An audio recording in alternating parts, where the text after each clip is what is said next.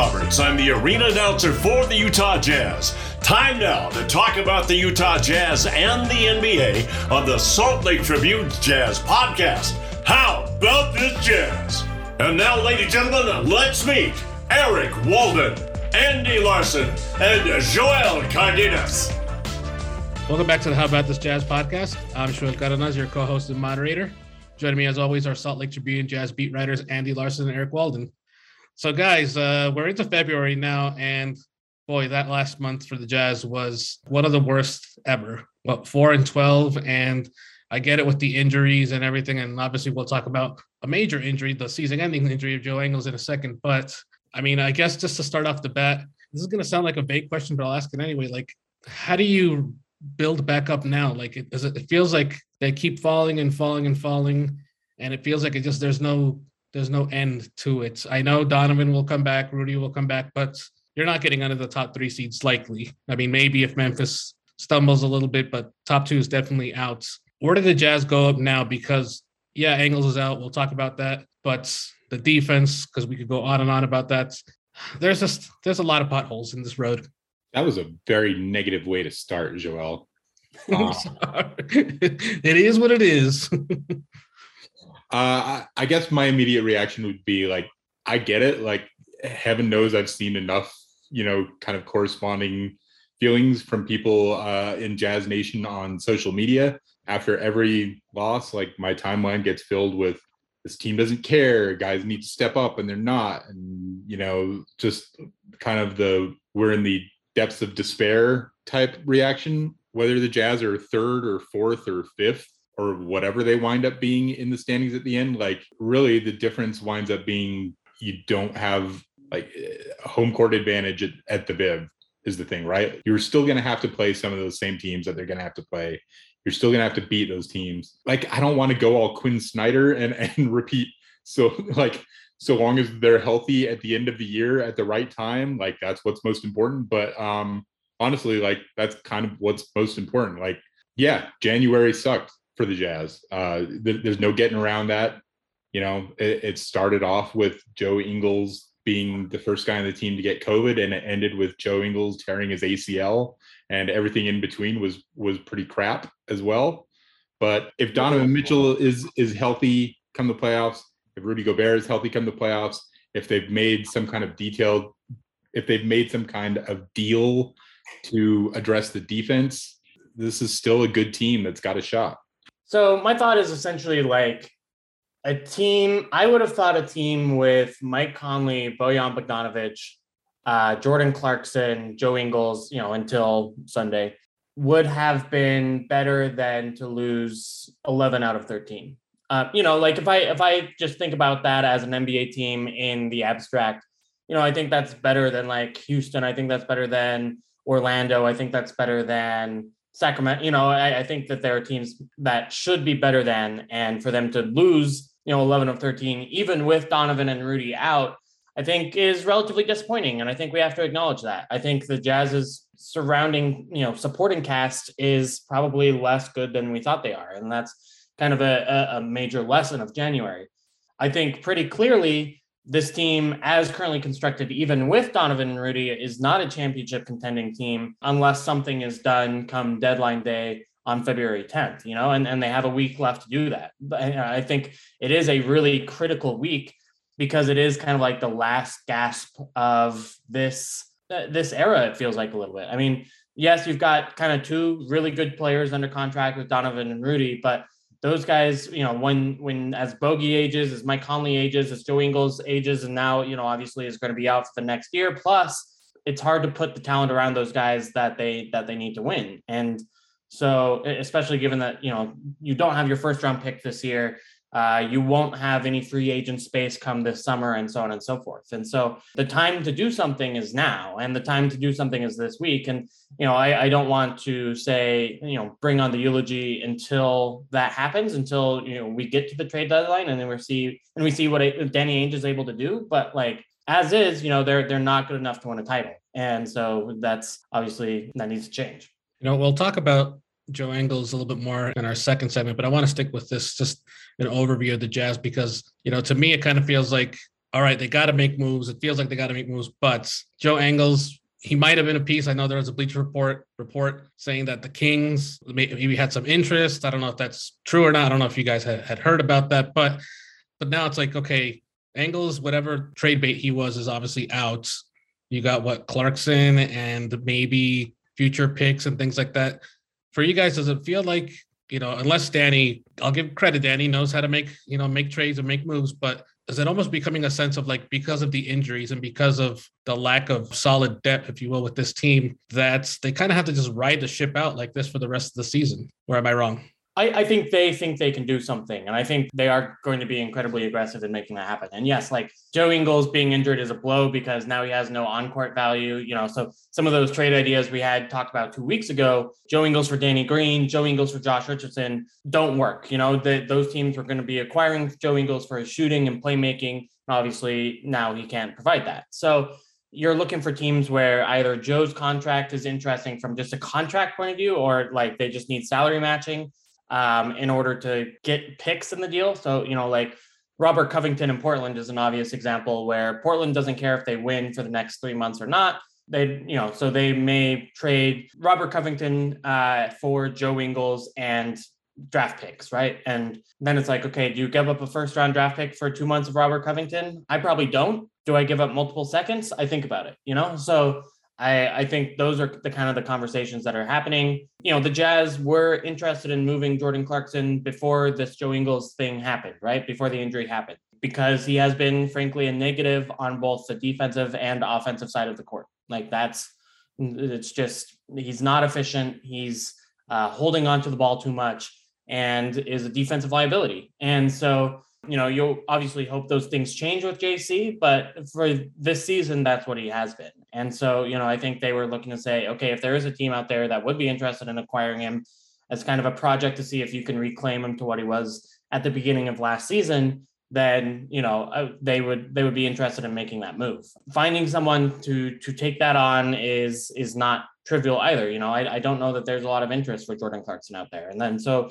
you kind of then go down to, I think you could move Royce O'Neal if you wanted to. I think he's a guy with a below market value contract who teams could be interested in. I think Bojan Bogdanovic is a guy who obviously has a lot of skill and does a lot for this team, but again, probably produces more than his contract pays him and would be interesting for teams. And, maybe Jared Butler is interesting as just kind of like a young guy who might be something one day. But like, this team is not loaded with like really tradable or interesting players for a majority of the NBA's teams. And so it is kind of hard to figure out where the matches are. But I do know that they are aggressively giving out offers and doing the best they can in terms of trying to make something happen. They're definitely looking to do something. I think the writing is on the wall that they recognize that as currently constructed, even before the Ingles injury, they were not at the level that they needed to be championship contenders. So I think, whether it was Justin Zanuck or Danny Ainge or whoever, like there's universal recognition that there needs to be some kind of change there. The only real problem, which Andy alluded to with Joe's injury, like that limits your optionality a bit, right? Because now, if you're going to include Joe in a deal, it's going to be solely because the team on the other end of the deal doesn't mind him just being cap filler for a few months until his contract expires.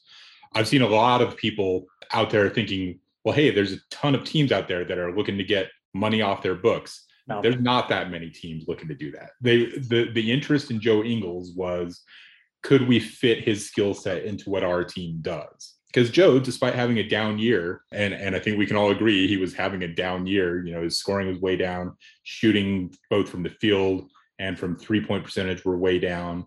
He still had skills as a secondary ball handler, as an initiator, as, a point forward of sorts. And so the fact that he's now done for the year, that takes some options off the table. So yeah, in terms of what else they have that other teams find appealing, like it's difficult to say. Like, does someone view Jordan Clarkson as, a potential reclamation project? Maybe.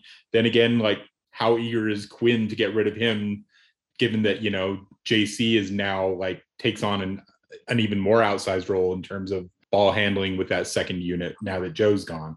there's just all sorts of weird things to consider in play there in terms of like who you can deal away and what Quinn is going to want to keep and all of that. So, I mean, they can't worry about that though. And I know that Quinn likes his guys and, hey, fine. But like Jordan is not a plus on this team right now. Like there are guys you can get who are better secondary ball handlers. Honestly, like Carson Edwards is not going to be called up by the Jazz, but Carson Edwards would be able to give the Jazz the same production that Jordan Clarkson has given the Jazz this year. I mean, like Carson Edwards is, to be clear, again, like a sub NBA level player. He's just scoring a lot of points for the Salt Lake City Stars right now, but, would provide the same level of points at the expense of efficiency. So I think in the end, it's like, okay, how do you make Donovan and Rudy happy by improving the team around them? And I do think like whether or not Donovan would allow them to trade Royce is an interesting question, but I think Quinn is going to be willing to move on from guys because this year has gone so poorly. It's going to be interesting to see for sure this month for the Jazz, and the Jazz were on the road for the majority of January and February. They got much more home games, obviously All-Star breaks coming up, but they got a stretch with at home that there's some winnable games, you would say, or at least hope they're winnable, like Orlando, although Orlando's got a lot of young talents, Houston, but then there's some games that are definitely going to be challenging, like Brooklyn and Golden State coming into Vivint Arena. So we'll see what happens. And then also, we'll see what happens by the deadline. If anything big happens for the listeners, if we have to do an emergency podcast, we might have to do, even if it's for 10 minutes to talk about if there's a trade, but we will be there for you guys. Let's move on and talk about, obviously, probably the biggest thing that happened all week, other than the Jazz continuing to slide, is the injury to Joe Ingles. Joe is out for basically a year, maybe a little bit more, with that torn ACL. If you have not seen the video, I would say do not watch it. Watch it if you want it, but it's still going to look really bad. It's not good. You feel bad for Joe. Joe, yes, like to Eric's point earlier, he's had a down year. It's true, but he's obviously such a fan favorite. He's one of those fan favorites that's, has been adopted here. Like he almost feels like he's an adopted Utah to an extent. And he was trade bait. You could say that, but also he helped out a lot in the bench, a bench that doesn't have a lot of debt, if you will. He's definitely a huge blow. So we'll make this into kind of a mini career eulogy, if you will, because I don't know about you guys, but I think it's safe to say that Joe Ingles has likely played his last game with the Utah Jazz. Yeah, it's going to be interesting. He does want to come back, so he's not going to retire today. He does want to come back, is what I have heard. Now, like, obviously his contract expires, so is that going to be with the Jazz or is that going to be elsewhere in the NBA? What does that look like? How much does he get paid? I mean, these are very real and significant questions. But like Joe is important for this year's team. I think a lot in the locker room. We talked to Trent Forrest at shoot around before the Denver game, and he said, "Look, Joe was the guy on this team that everybody liked," and like.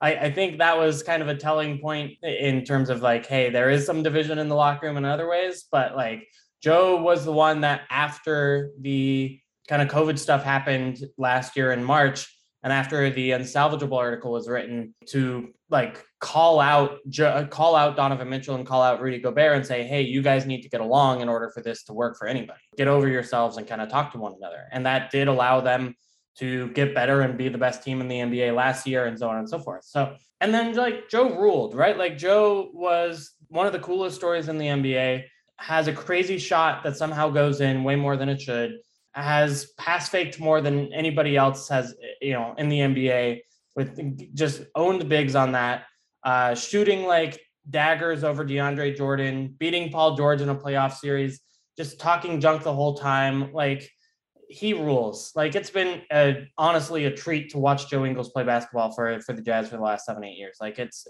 fun. Joe's always one of my favorite Jazz players to interact with. It wasn't initially that way when I first started on the beat because I didn't have a good feel for him. It just seemed like, everyone always jokes about how, Joe Ingles is kind of a dickhead, right? And like initially when you don't know him very well, and every interview he starts off by making like some sarcastic comment, you're like, man, what is this guy's problem? And then, you spend a year on the beat and you see him do this every single time, and you kind of realize that's just Joe's thing. You ask him a question, he starts off with a sarcastic comment, and then he follows up by giving you like some really great insight into like what's going on with him, what's going on with the team. He is every Australian I've ever met.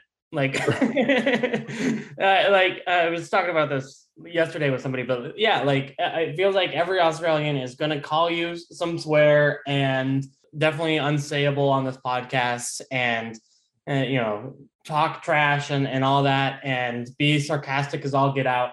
And then just kind of be a really good guy behind the scenes who, you'd like to get a beer with, so. Yeah. Like, so on this last road trip, we were having a conversation with Joe, I think ahead of the Memphis game. They had just wrapped up their shoot around at the arena and he's taken off his sneakers and he's wearing a pair of customized Crocs. And so it's like, you don't see very many NBA players necessarily like wearing Crocs around in public. And so like that became a thing to talk to him about. And he was like very excited to tell us about, Mila put this sticker on and Jacob put this sticker on. And of course he had a coffee cup sticker on his Crocs, he's like, and someone was like, aren't you worried that like wearing Crocs doesn't make you, is uncool for an NBA player? And he's like, look at me. He's like, is there a less cool NBA player than Joe Ingles? He was a lot of fun. At the next shoot around, I was having a conversation with Royce O'Neal, and he's talking about the defense. And then all of a sudden, Joe like kind of, sidles over and insinuates himself in the conversation. And all of a sudden, Royce is talking about the captain of our defense, Joe Ingles, just obviously like going over the top, being sarcastically praiseworthy of him. And, I made some comment about if Joe Ingles is like the salvation of your defense, you're probably in trouble. At which point he threatened to block me on Twitter like he blocked Andy.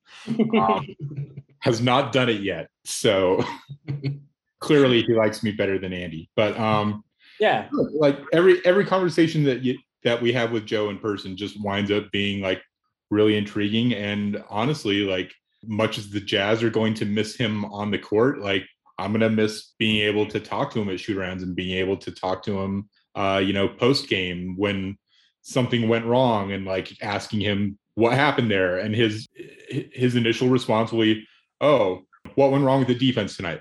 Well, we didn't play good defense. We need to play better defense, and then. Is that your impression? Yeah, that's it. Yikes, that wasn't great. I didn't claim to be a master impression.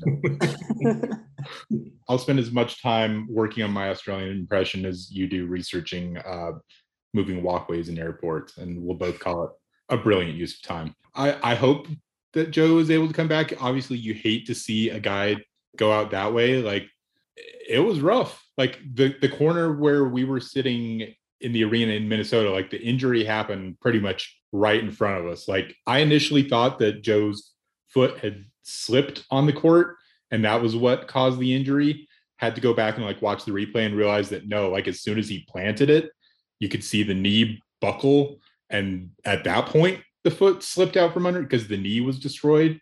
And you just knew right away that this is almost certainly going to be catastrophically bad. And so hearing him scream out in pain was like, it was awful. And seeing him, on the court, being frustrated, being in pain, being angry, being hurt, like both emotionally and physically, like it was tough to watch. And so you never like to see that. And especially, someone who you've gotten to know over the last few years. I wanted to ask you guys what you've noticed from his relationship, if you've noticed anything about Joe Ingles' relationship and his growth in his game being under Quinn Snyder and just getting better. Like I'm just looking at some stats and like, especially that 2017, 2018 year, he took a leap to 11 points a game and then he went to 12 the next year.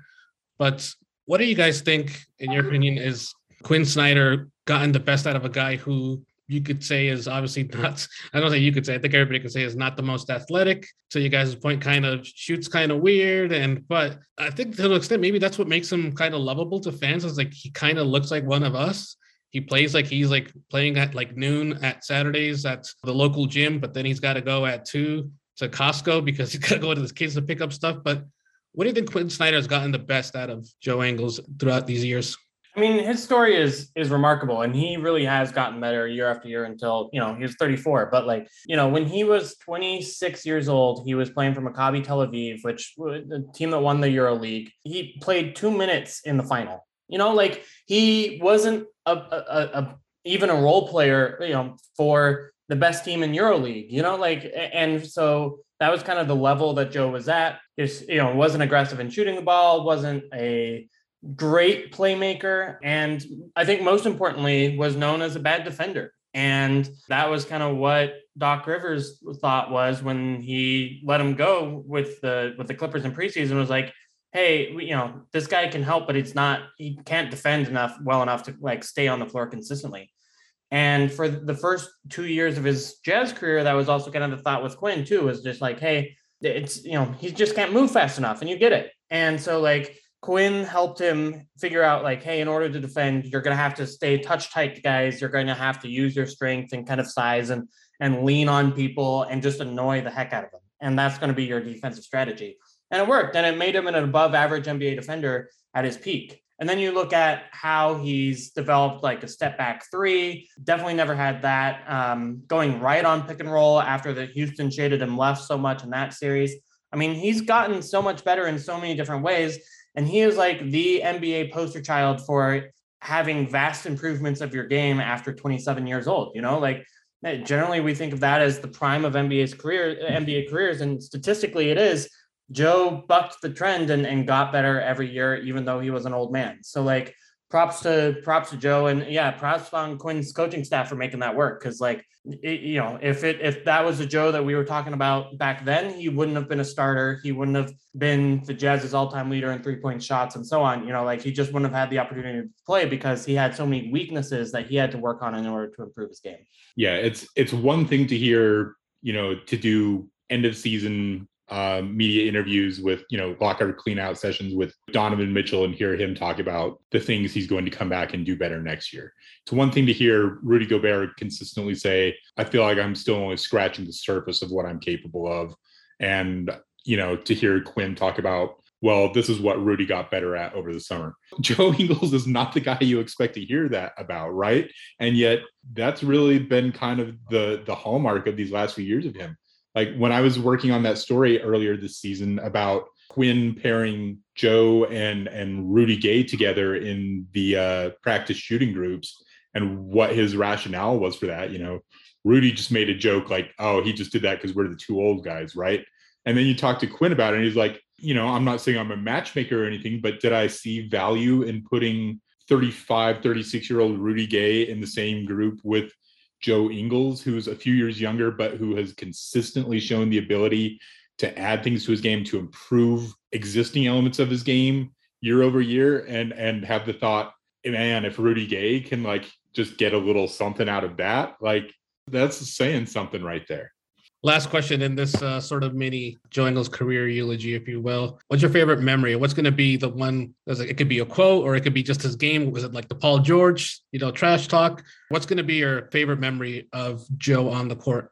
I mean, for me, it's still the most disrespectful shot I've ever seen live. I mean, in the playoffs against the Clippers, Joe Ingles looks at DeAndre Jordan closing out to him, stares him, invites him to come closer, looks at his eyes again, and then just drops a three in his face. Like it is like back then the media seats were up in that corner by the players tunnel. And so we were probably 10, 15 feet away from that shot is all. And it's just was wildly disrespectful. And then like shouting at him after the shot goes in, going to the bench, giving them high fives. And just like, it's, I've never seen a player be that callously cold, especially like on a guy who's much bigger and taller than you, like DeAndre Jordan was a good defender in his prime and like, was close to Joe on that switch. And he just like rises, quote unquote, rises up and shoots over him and drains this three. I mean, it's crazy. So yeah, that's my favorite Joe Ingles play ever. Heck, that's one of my favorite plays of this era of Jazz basketball, just because it was an important three. And yet it was just like,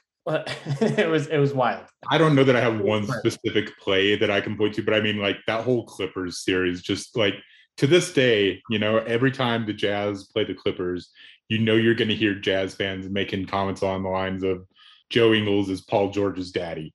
That was the Thunder series. Oh, that was the Thunder. Well, did I say the Clippers series? That was the Thunder series. And yeah. The Thunder series with Paul George is what I was referring to. And now he's on the Clippers. And so anytime he faces Paul George, just hearing that he is Paul George's daddy, like to the point that like when someone tried to ask Paul George, like if he notices like the commentary, like whenever he faces the Jazz, like he got like demonstrably like angry and refused. He's very mad about it. And he's like, I'm sick of talking about Joe Ingles. Ask me next question. It's very funny. Yeah. We can go on and talking about Joe, but obviously speedy recovery. If he does want to come back, we'll see, and hopefully things will go well for him, even if it's just for a late sub coming in, whether it's next season or late next season or whatever, he can come back. But he'll always be a fan favorite. If he decides to stay in stateside or go back home, we'll see. But if he stays, I know probably Governor Cox will have some sort of position for him ready. If not, hopefully maybe the Jazz organization. But speedy recovery, Joe. Okay, so for a buzzer beater today, we're going to talk about team nicknames in honor of, or in dishonor to an extent, to the Washington football team officially changing their name to the Washington Commanders. Now, obviously, they were not going to go back to their old name, nor should they. But in my opinion, and I'm not a Washington fan, I'm actually a Dallas Cowboy fan, unfortunately. I cry a lot.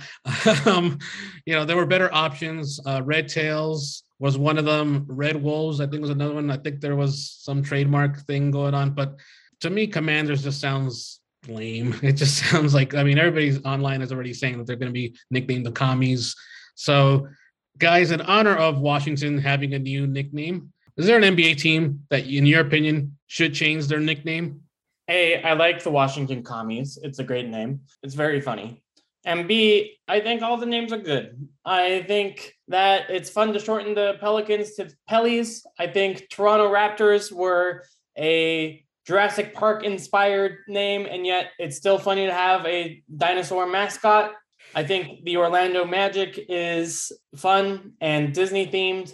And most importantly, I think the Utah Jazz is a great nickname, and it works for this team and works for the city. And it's been too successful for the Jazz to ever consider changing their name ever. This has been my TED Talk on things are fine. Very political answer. There are a lot of nonsensical nicknames, but I like them.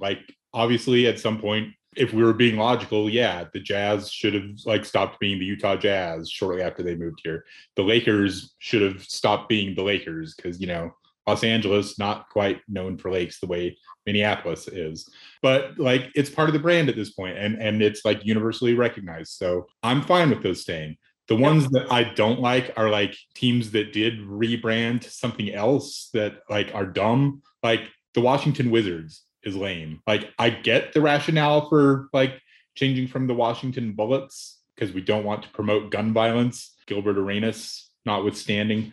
But Wizards is such a dumb nickname, and clearly they just went for alliteration and didn't really have great thoughts with that. And Washington Wizards is lame. Beyond that, I hate Cleveland Browns. Your team is named after the surname of your original owner. And I guess the family that family doesn't still own the team. They're now owned by the Haslams or whatever. But they're owned by the Haslams, and then the Browns, the Bengals own the Browns. The Browns own the Bengals. The Browns own the Bengals. Thank you. Yeah, the Browns own the Bengals. That's even more nonsensical. The team is named after a family that now owns a rival team. Honestly, part of this is just my bias against the color brown. Tell me more about your bias against the color brown. I just in terms of clothes. UPS, it's my least favorite. In terms of clothes. It's my least favorite. As a brown person, I was okay, no, I'm just kidding. I have no problem. Oh my gosh. Randy. I hate the color brown as say a color for clothes. UPS, my least favorite of the shipping companies because they wear the color brown. They have brown trucks. I don't know why. This might be something you should get evaluated. What are the tier of shipping companies? You got FedEx 1. You got UPS 2. FedEx sucks, A. And B, Eric, we still got to figure out why you hate brown. Is this a childhood thing? Is this why is this? I think things I think like clothes that are the color brown, I don't like how they look. Like No, I I do not have any corduroys in my ensemble because I don't like brown pants. A team I thought that always should have, or I thought they were going to rebrand, was the Clippers. I just thought that, they used to be the Braves, and I know they have years. They were the Buffalo Braves, and then the San Diego Clippers, and then I thought when what's his name, Steve, please correct me, somebody. Steve Ballmer bought them. I thought they were just let's get rid of that kind of history of loserdom and get rid of the name Clippers, and just you have the opportunity. Instead they keep the nickname and then do like the lamest logo rebrand ever. They paid the Heat to make their logo, which is very funny. Now, like, the Jazz are about to go on a questionable rebrand too, so but that's true. Along those lines, I had some people in Memphis and Minneapolis who actually asked me about that. They're like, why is everything that you guys have here like black and white? The team curtain, with the logos behind it, and like all the tracksuits that all the PR people and the training staff are wearing. They're like, isn't the point of the Utah Jazz that like you guys have like purple and gold and green, and like they mentioned the city edition unis and the dark mode ones. They're like, you guys actually have some personality, and now you're like turning it into this black and white thing, and I don't get it. Maybe they're trying to be Raider-esque or net-esque. Yeah. Next year's going to be really interesting. Or let's say next season's interesting. Obviously, the All-Star game next season will be here in Salt Lake City. I'm sure it's going to be probably black and white themed also as well.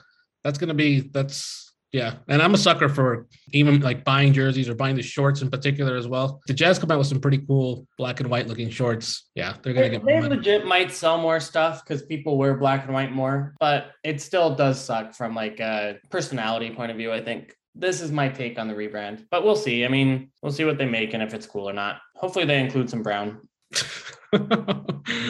I'm sure their throwbacks will probably be like, go back to the. I'm not over that Eric is just anti a color, and I don't. No, it's all fine, dude. Okay. You're full of crap. Well, now what needs to happen, Andy, is anytime if Eric wears a piece of brown, then you got to call him out on it.